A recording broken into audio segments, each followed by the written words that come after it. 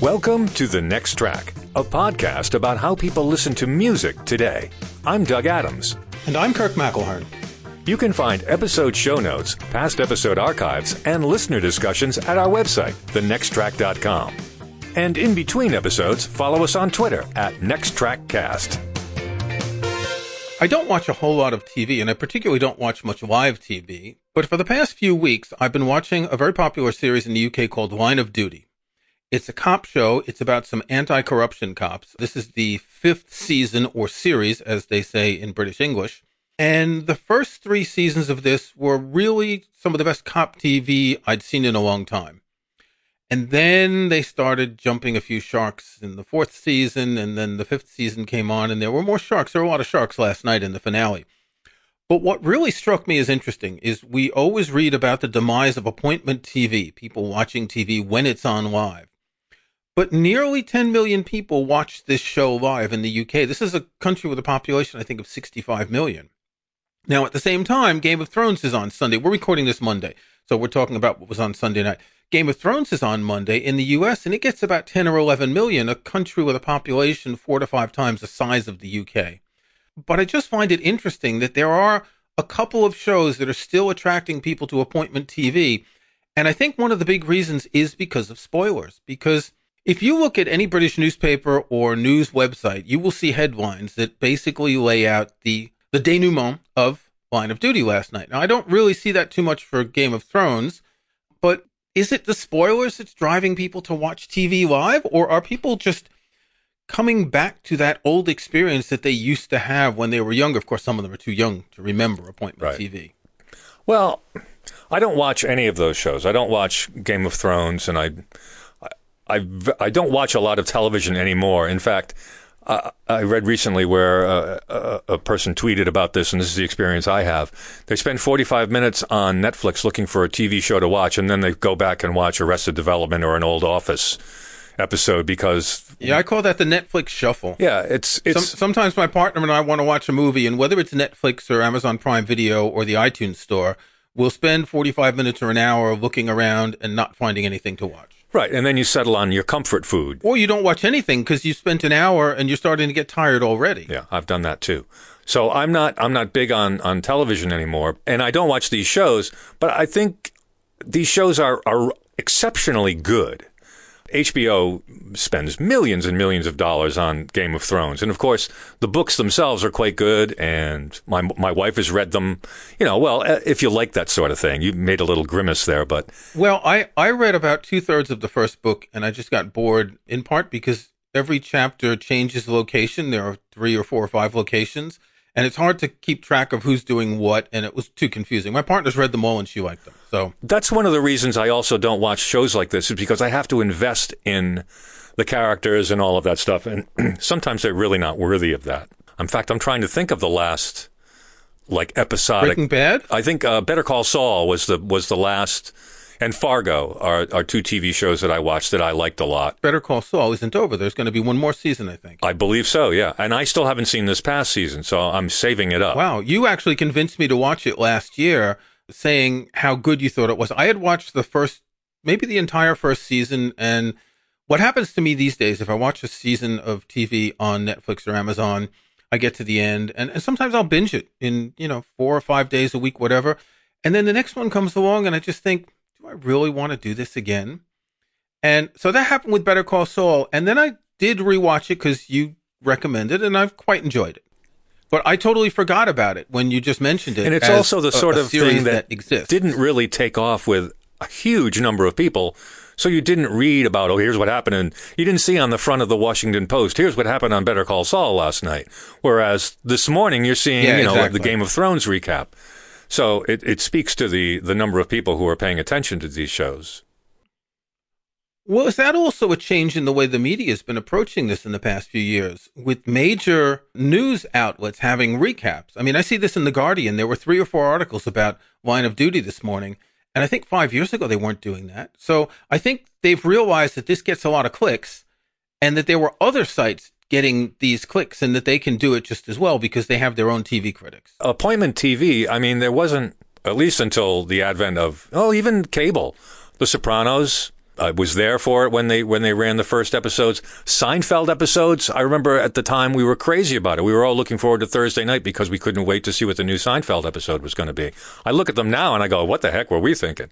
But, that was the sort of appointment TV, and you could have several shows during the week where you could count on a lot of people enjoying it, and when you went into work the next day, everybody was talking about it.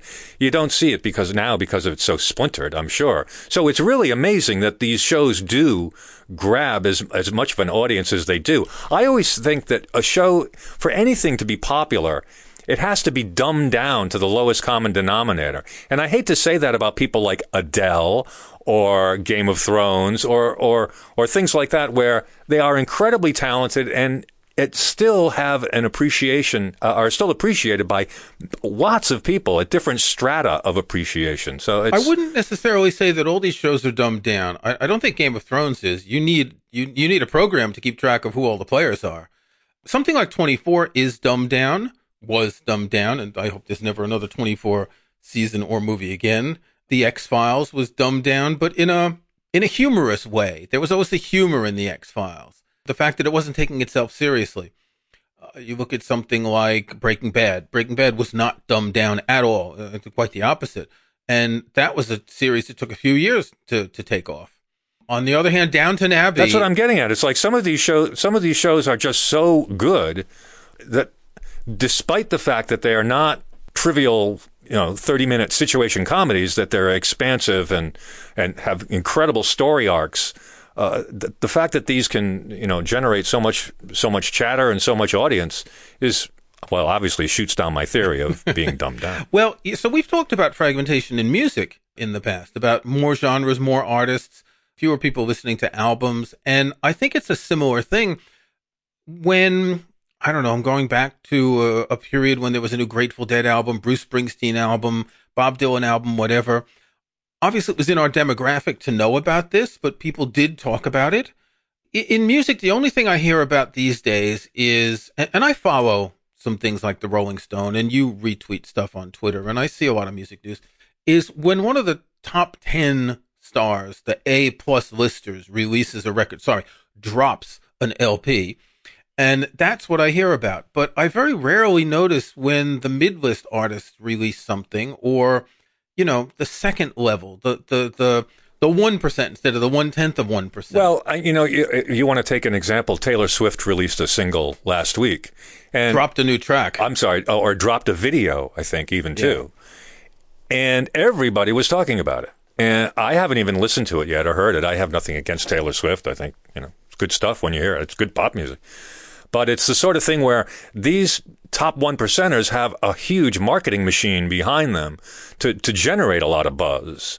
Not that people wouldn't find out about Taylor Swift dropping a single or an album eventually, but 5 seconds after it's out, people are, millions of people already know about it. Yeah. So we're coming up, I believe it's 2 weeks from the finale of Game of Thrones, the last episode ever, until they do a prequel, because I think they have a planned thing to carry on.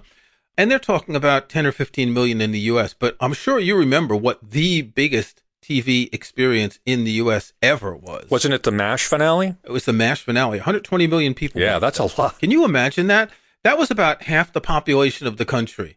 Get rid of the kids, and that's like 2/3 of adults were watching MASH that evening, a 2-hour special. I remember that. That was a very bittersweet moment. It was the 256th episode of the series. That's I kind of grew up with that through my teen years. It was 1983 was the finale, but I remember when it started in 1972. I was 13 years old, and this was the period where just after I went into high school, because it was September 1972, and it was just a thing that grabbed the consciousness because of the metaphors with the Vietnam War that was in such a bad state at the time. And this became a huge social event, along with shows like All in the Family and, a few other shows. Mary Tyler Moore, was it the Mary Tyler Moore show, the one where she was at the radio station? TV station that was really popular. And it's true, people would talk about this with their friends, they'd talk about it at work. But the difference was, is if you didn't see it live, you couldn't see it again until, they did the reruns in the summer, right? Yeah, generally 6 months later, you wouldn't be able to see it again. That's kind of funny, too. Of course, with the VCR changed that a little bit. But even so, in the 70s and the 80s, you saw the show once, so you had to be there. Nowadays, it doesn't make any difference. That's why it's like I haven't seen the last season of Better Call Saul. Well, I'm waiting for a good opportunity in my life to sit down and watch that show. So the whole way of actually viewing, series television has changed completely. You mentioned about people taping it on VCRs. I'm not sure I had figured out how to program my VCR by 1983. I bought my father. The first thing I bought my father when I had my first full-time job was a VCR, and he couldn't believe that I bought him a VCR. And he videotaped everything and watched it again and again and again, which I thought was weird. But did he program it, or did he just start it when the thing came on? A smart guy. He figured out how to make it work. It actually had a tuner in it. Remember the old VCRs that actually had a tuner in it? You tuned to the local television. It was before cable. So you picked up over-the-air channels through the VCR. I remember there was a period in France where I guess all the VCR manufacturers agreed on a system, and you would put in like a 6 or 8 digit code to program a specific show, date, time, and all that. And the code had nothing to do with the channel or the date or the time. Oh, yeah. I remember seeing that here in TV listings at the time. Sure. The problem was in France, the evening news starts at 8 o'clock and it ends when it ends. So whatever's coming on after it starts whenever it starts. So you had to leave a half an hour before and a half an hour after to make sure you catch anything. The news could end at like 8:40 or it could end at 9 o'clock. And so whatever was due to come on next, whether it was a movie or a series, and this, of course, had a domino effect throughout the evening. So it was horrible. I didn't really tape a lot of stuff. It's interesting, though, that they didn't have a set time limit for the news. I kind of like that. It's like, well, whenever it's done, whenever we filled it up with the news. Yeah, that's about the only thing that they did like that in France. I'm pretty sure it's still the same. Daytime shows would have very fixed times, and whatever was on before had to end for 8 o'clock. It had to be right at that strike of Big Ben or whatever clock that they used to tell the time. So, yeah, Line of Duty, if you haven't watched it and you're in the UK, well, it's all about Ted Hastings, and you should check it out. And I'm not going to be overwhelmingly happy about it because it wasn't great. Game of Thrones, I gave up. I watched a couple of seasons. It's just too violent for me. Not interested in it anymore. My wife doesn't watch it. My wife refuses to watch it now because she doesn't think that the women are powerful enough. That's her big gripe, is that the whole thing is run by men, and it just disturbs her that much. And she, of course, she's read she's read the books, and she knows what they're about, but she just prefer not to indulge with it anymore. I think your wife and my partner would get along very well. Although my partner is still watching them because she's read the books and because she kind of likes that fantasy universe. And I know your wife shares a lot of similar reading habits, but I don't know. It's just not for me. Anyway, one thing that I've noticed that's different is from the very beginning of the iTunes store, or at least when the iTunes store started selling video, I would find out about new TV shows on the iTunes store. And I don't even look anymore. I'm just not even that interested anymore. I've been so disappointed, first of all, by a show you commit for a season and then it's canceled, or a show like Lost, which, okay, I was watching it with my son. He's really into that kind of stuff. But after the third season, it's like, seriously? Are we going to keep doing this over and over? And I kind of fall back on what comes up on Amazon and Netflix. And my new Netflix strategy is subscribe for a couple months, cancel my subscription for a couple months, because nothing changes that much. And then when something important comes on, re-up it for a month or two. The Bob Dylan documentary that's coming out in June is going to get me to re-up my Netflix, but I haven't looked at Netflix for a while. But a series comes on and I'll watch it, but I'm not even looking for TV series anymore, because being burned so many times by series that it just go off the deep end or fade out or... Yeah. Well, it's like I said, I'm afraid to make the investment because what do I get? Am I going to get something good out of this? And a lot of times the series will just peter out at about 3/4 of the way through it, and no fun. But it's funny you mentioned iTunes. That's how I would watch Mad Men. As soon as the newest Mad Men episode was finished, I downloaded onto an iPod, hooked the iPod up to my TV, and then watched the episode that way. And which made me think, I use the Movies app, because that pulls together all of your, it has your Netflix stuff and your Hulu stuff and your Amazon. The TV app. Yeah, the TV app. I'm sorry, it's not Movies, TV app. Yeah. And that was pretty good for a little while because then it kept everything in one spot. So I like that. But still, I'm not going to download any files from iTunes to watch TV. I don't even. Do they still have that? Yeah, Do they really still have that? They still do that. They still sell season passes. And I remember I bought Downton Abbey. I bought all of Breaking Bad up until the last season, I think, in one big mega box. And I bought Downton Abbey up to the last season. This is because Downton Abbey was before I was in the UK. So I did watch a bunch of TV like that. Recently, was it $10 I got the complete Twilight Zone for $10? It was a mistake on the iTunes store, and I just happened to be flipping through the TV section for the first time in a year, and I saw this. Maybe it was 20 or something in HD, and I had bought the first season for $10 some years ago, and I love Twilight Zone. That's something you can always go back to. So I'm very happy with that. I'm up to about episode 25 or so out of the 156. And how many seasons is that? I believe it's 5 or 6 seasons altogether. It's 156, and they had those longer seasons, but I think the third season were 52 minutes, and it was a shorter season, and then they went back to the 30-minute. But yeah, it's 156 episodes. Wow, it's pretty good for $10. It is. Or you could watch them anytime you wanted on Netflix, or whoever has it. They're not on Netflix here.